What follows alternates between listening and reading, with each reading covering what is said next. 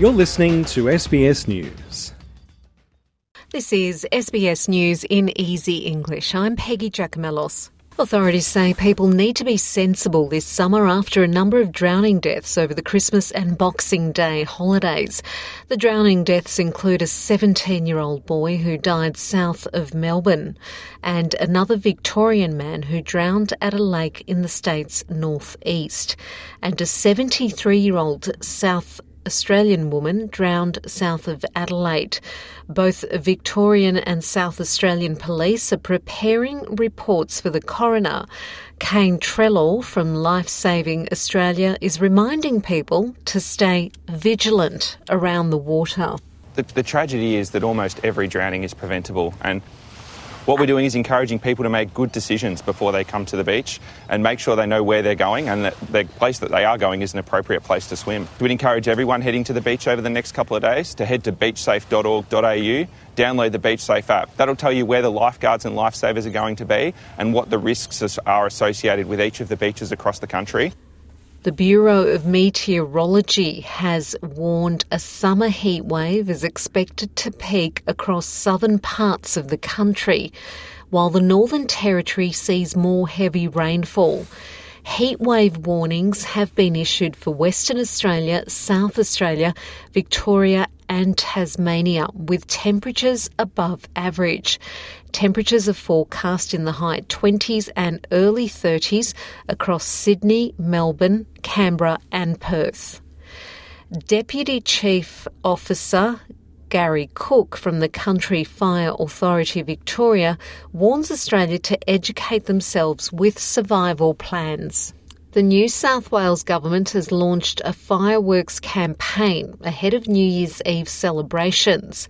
Safe Work New South Wales warned backyard and street fireworks displays are banned, and people caught using explosives without a Safe Work licence will be fined.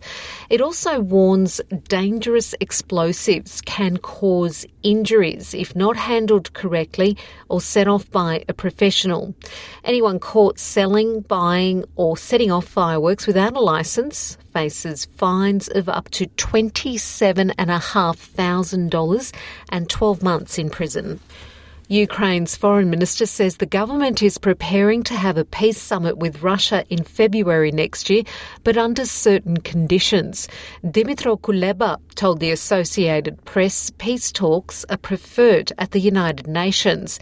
He says Russia could only be invited to such a summit if the country faced a war crimes tribunal first at an international court. Every war ends in a diplomatic way.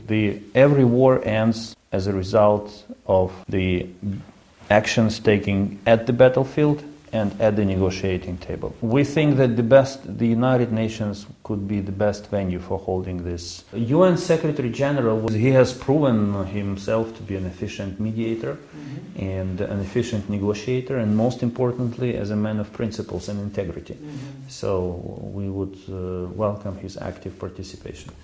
To football, Harry Kane was on target in his return to Premier League action as Tottenham came from 2 goals down to snatch a 2-2 draw with Brentford. Just 16 days after his penalty miss in the World Cup quarter-final against France, Kane scored with a towering header to help Spurs snatch a point. Wolverhampton Wolves scored a last-second winning goal against Everton to win 2-1. In this morning's other matches, Newcastle United defeated Leicester City 3-0 and Brighton beat Southampton. And that's SBS News in Easy English.